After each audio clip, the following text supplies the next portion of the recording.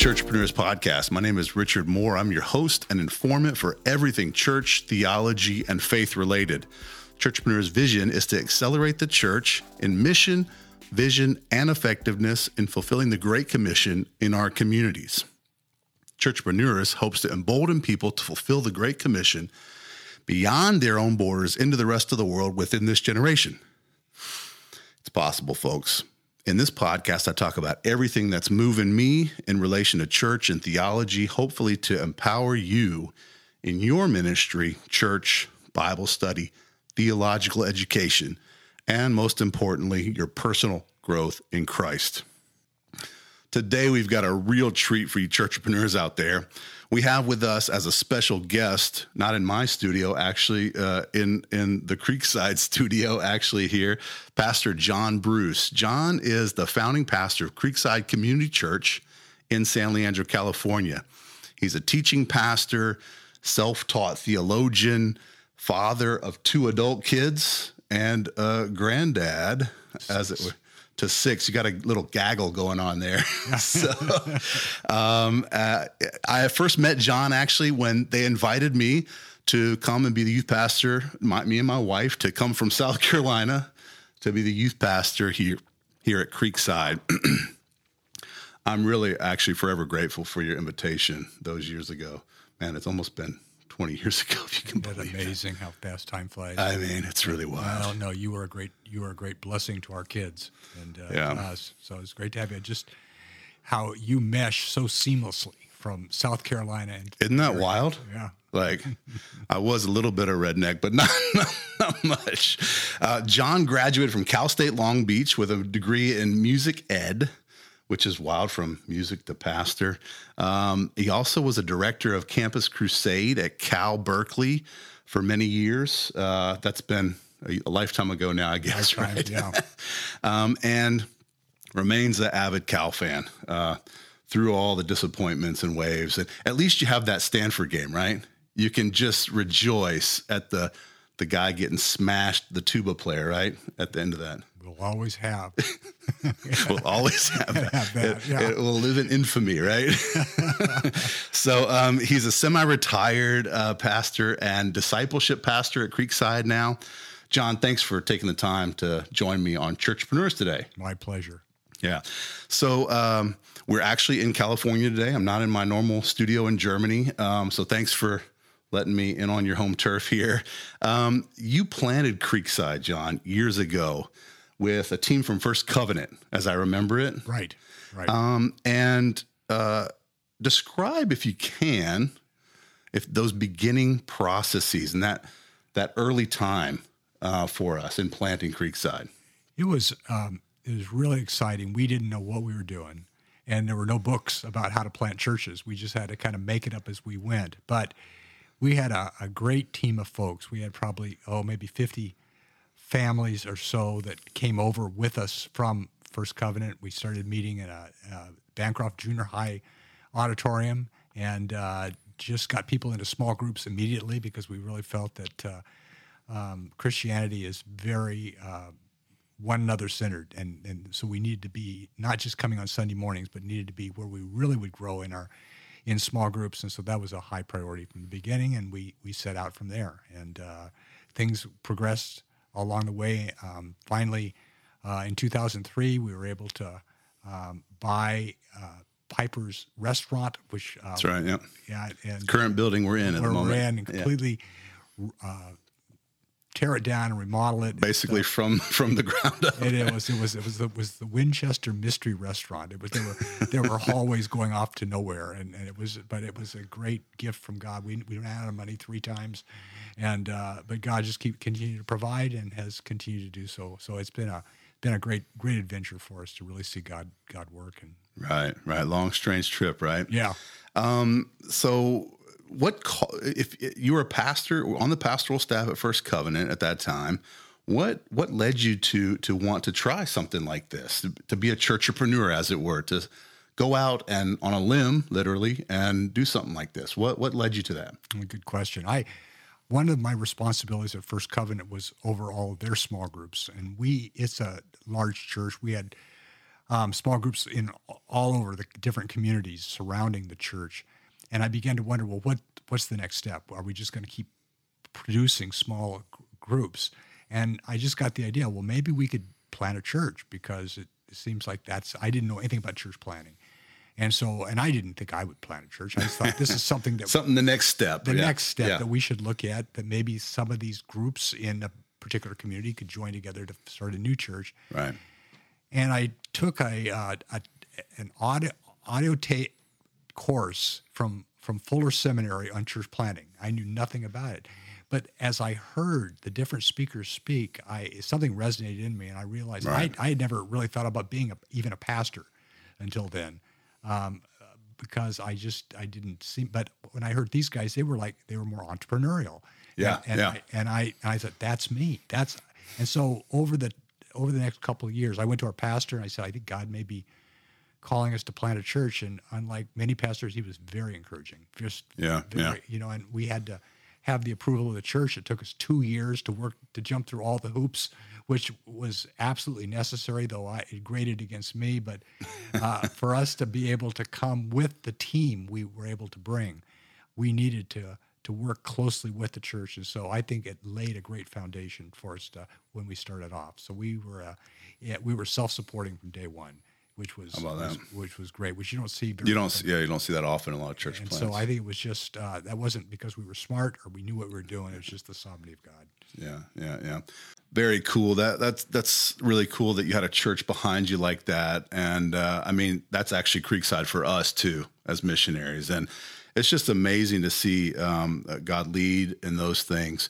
And I want to shift gears a little bit, because one of your main giftings, as I see, and spending the years here, almost 9 years here at Creekside with you and with others here, I find that you're a fantastic preacher.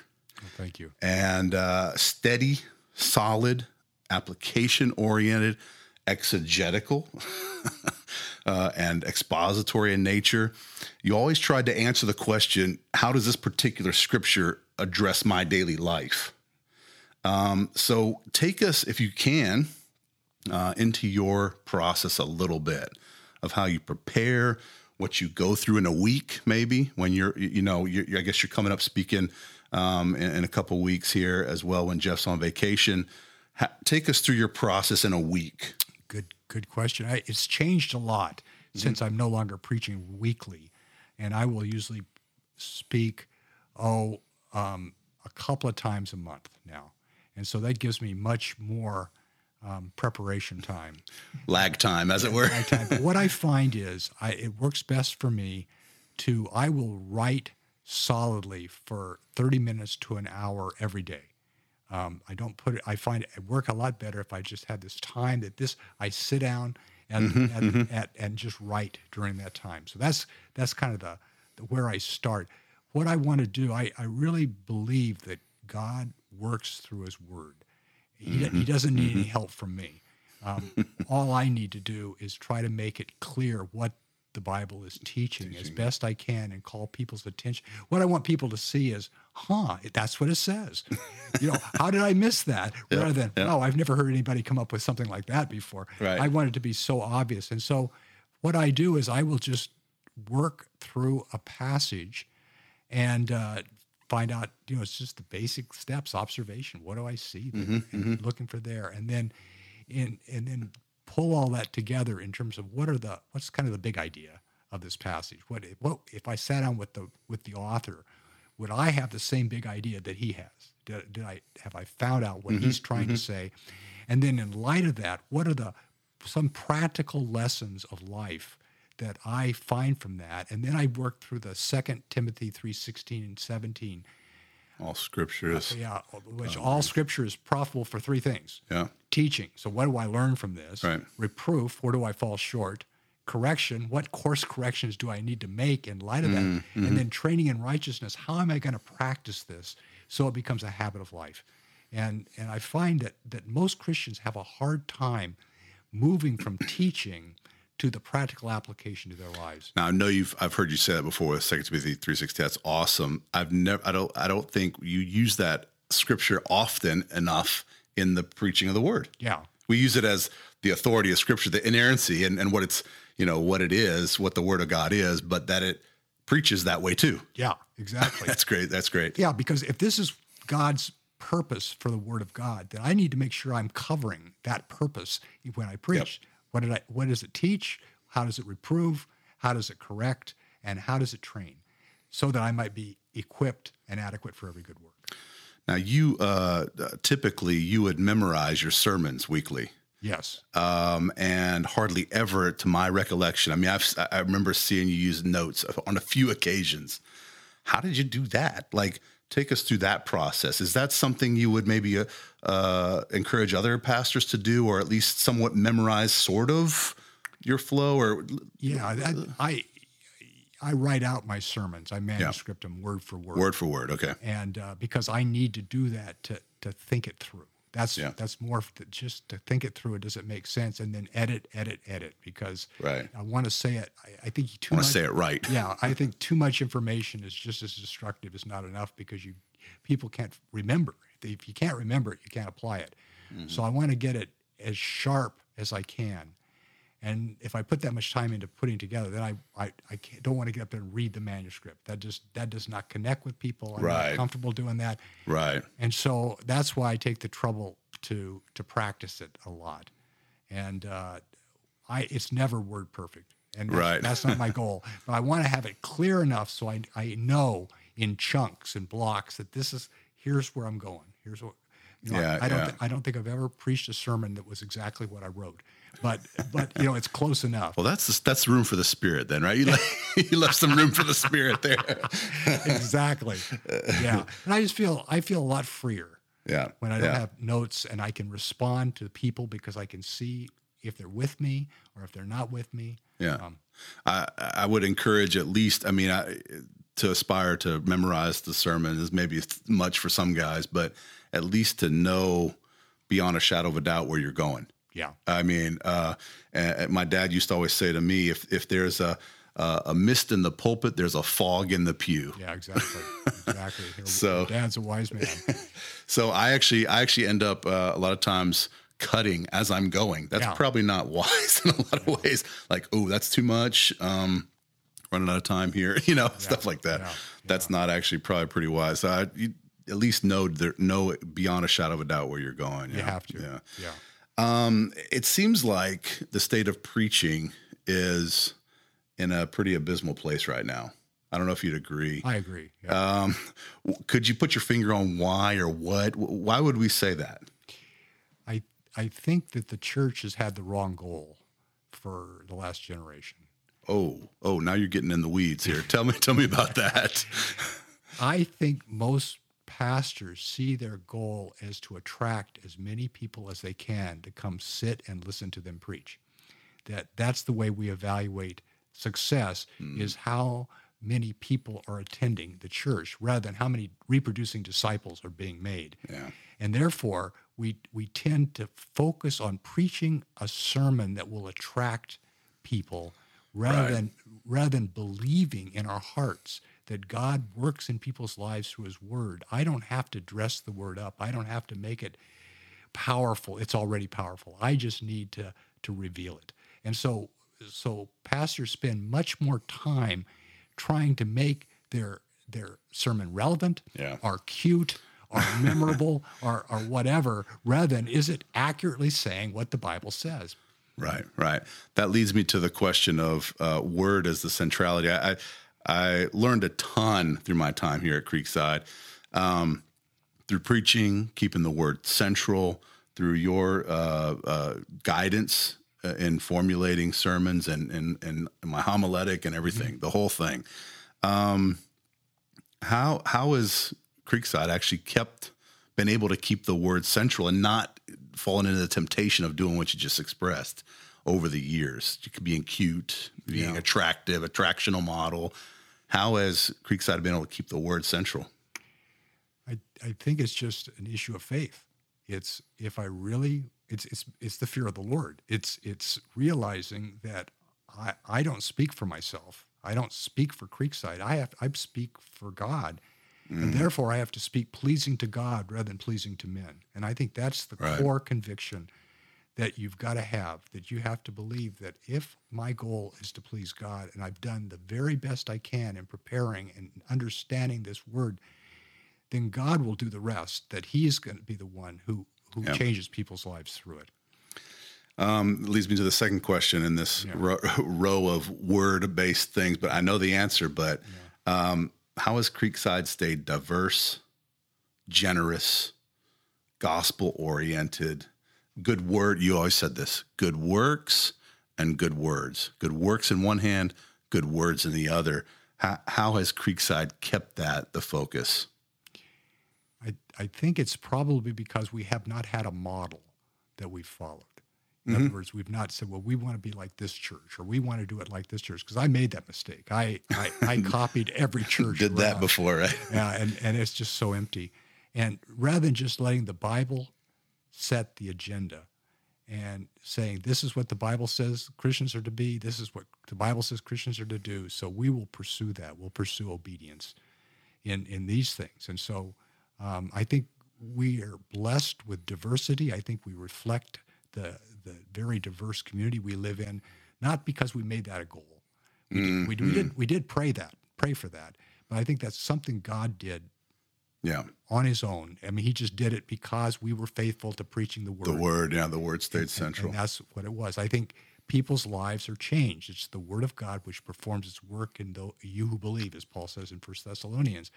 As the word has been preached, it has changed people's lives. And of course, it's not just preaching, but we teach people how to study the Bible. That's what we do in our small groups. It's all about practicing the Bible. And so that's all I can say is the word has centrality in the life of the church, not just on a Sunday when the word is preached necessarily, but just in the everyday life of the church. Yeah. So say there's hopefully a young John Bruce out there listening, right?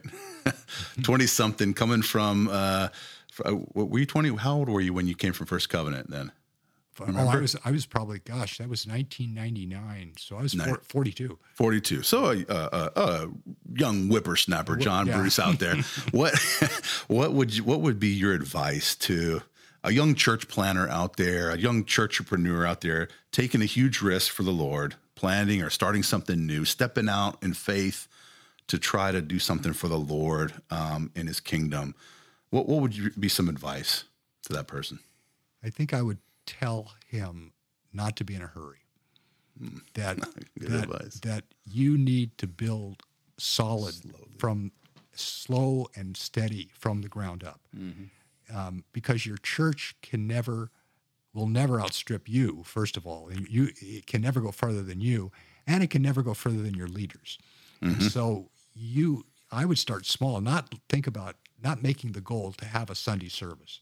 But to have the goal to gather a group of disciples around you that you can be teaching, and just let that grow on its own, and not have a Sunday service until you can't not have a Sunday service. Until it's impossible. Until it's possible not to. But to focus on building quality and obedient disciples who make other disciples as your goal, rather than focusing on the scoreboard. I think we focus on the wrong scoreboard. We say the scoreboard is how many people are coming to church on Sunday and what our budget is and all those things. Yeah. That's the wrong scoreboard. That Jesus never gave us that scoreboard. The only scoreboard he gave us is how many disciples who are keeping all my commandments do you have? And so I think keeping the right goal in mind, the right scoreboard in mind, is what I would advise you to do. And that's sort of difficult in a sense, because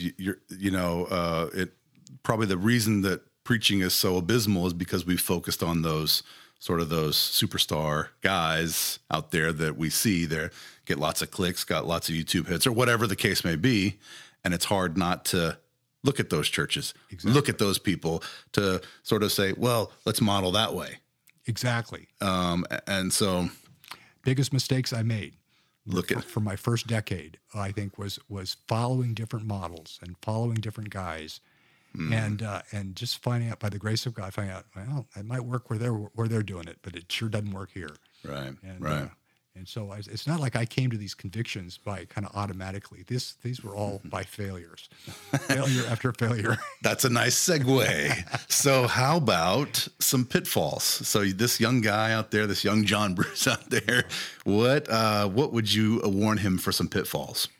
I think some of the pitfalls I would warn him about is beware of people you want to please more than you want to please God.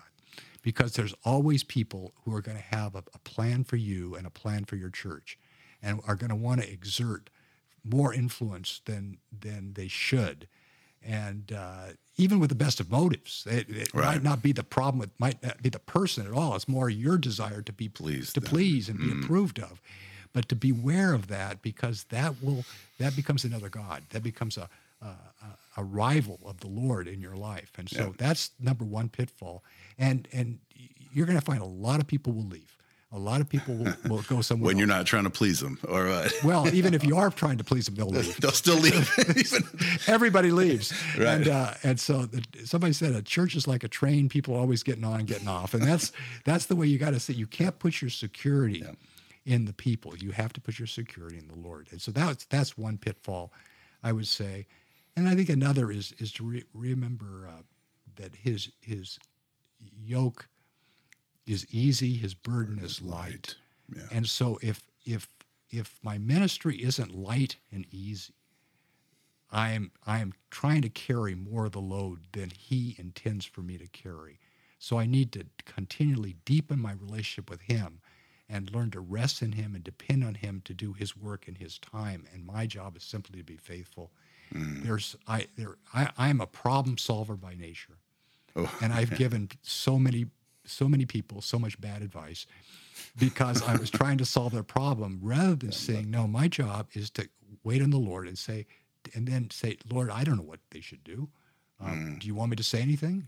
And then wait for him to give me a verse or say something. And, it's a lot of ours just pray for him and just say, I don't know what you should do, but you know what I mean? I think it's just, I think ministry becomes a burden when we do it for the wrong reasons, personal recognition or success, and we do it the wrong way, not by faith, not by depending on Christ, but in our own strength.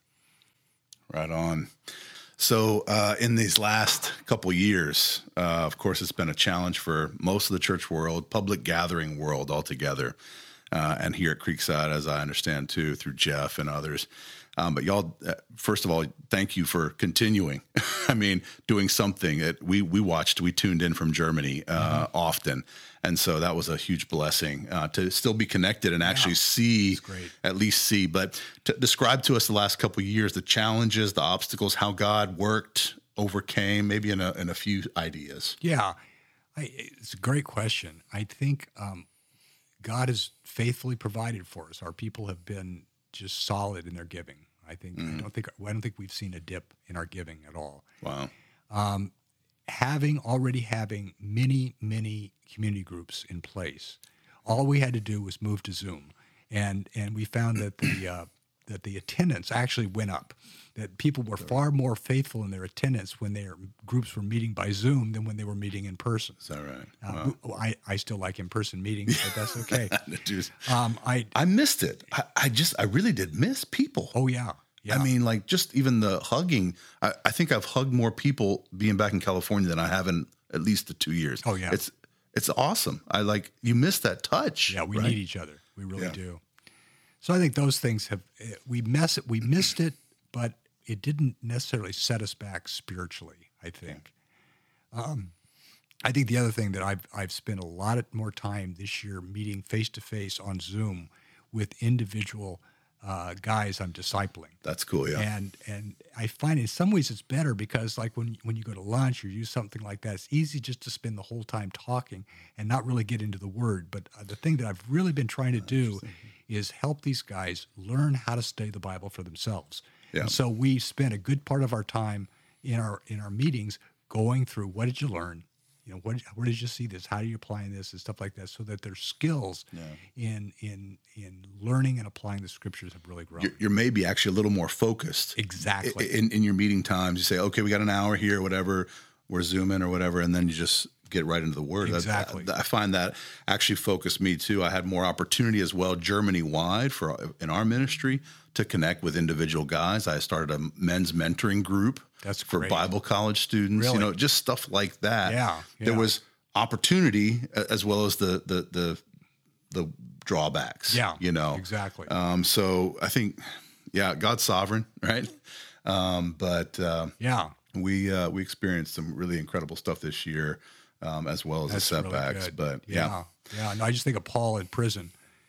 Probably felt like a setback. He didn't realize he was writing all these great letters. Yeah. He's like, exactly. In the end, I wonder sometimes, did Paul realize he was writing scripture?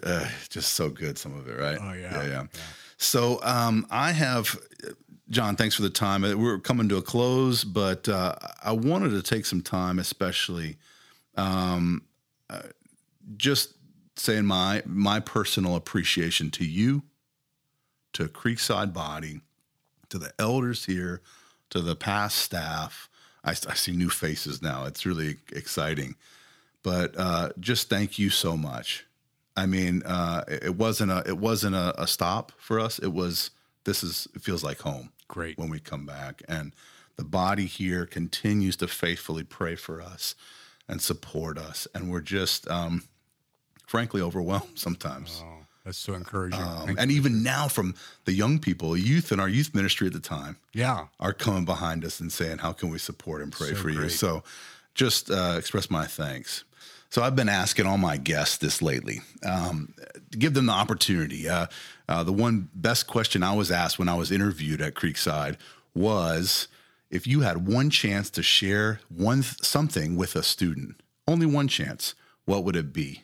And I guess for you, I'm not going to answer for you, but I think it's the gospel. Yeah. Right. So share with our listeners the gospel and invite them to receive it. Yeah.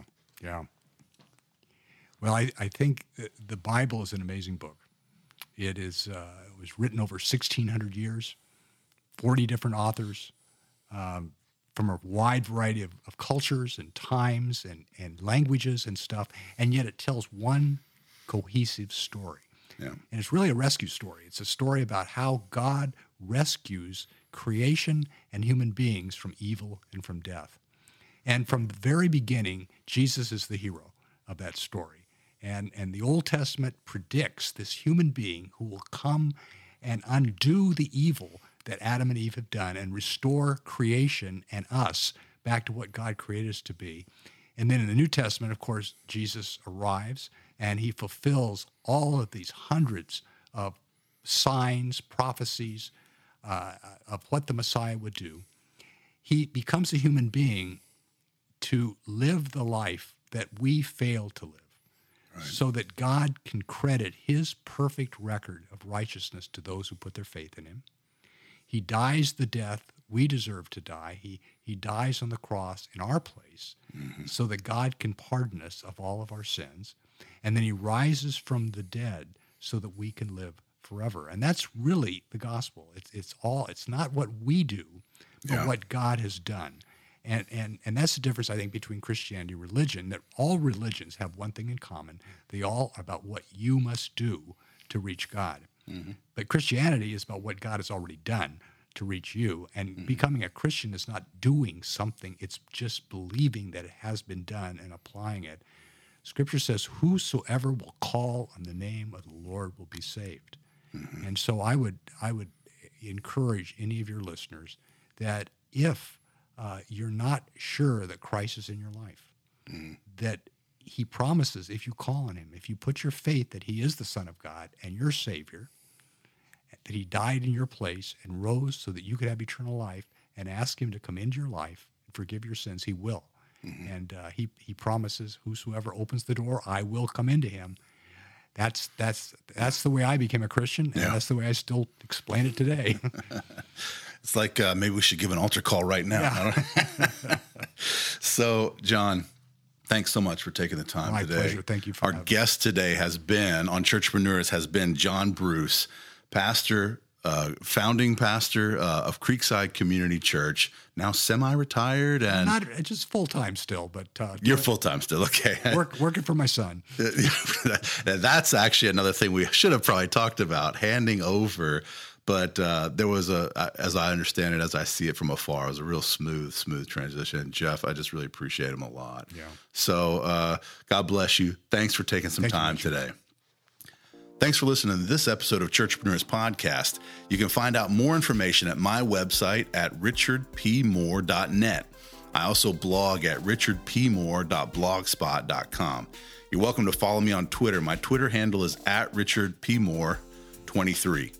You can also email us at churchpreneurs@gmail.com. That's like church and entrepreneurs, like smashed together in one awesome jambalaya. Churchpreneurs@gmail.com. I'd love to hear from you. If you have any ideas for a podcast or any comments, questions, or concerns, maybe Rotten Tomatoes, please reach out on one of those platforms. God bless you. Until next time, take care.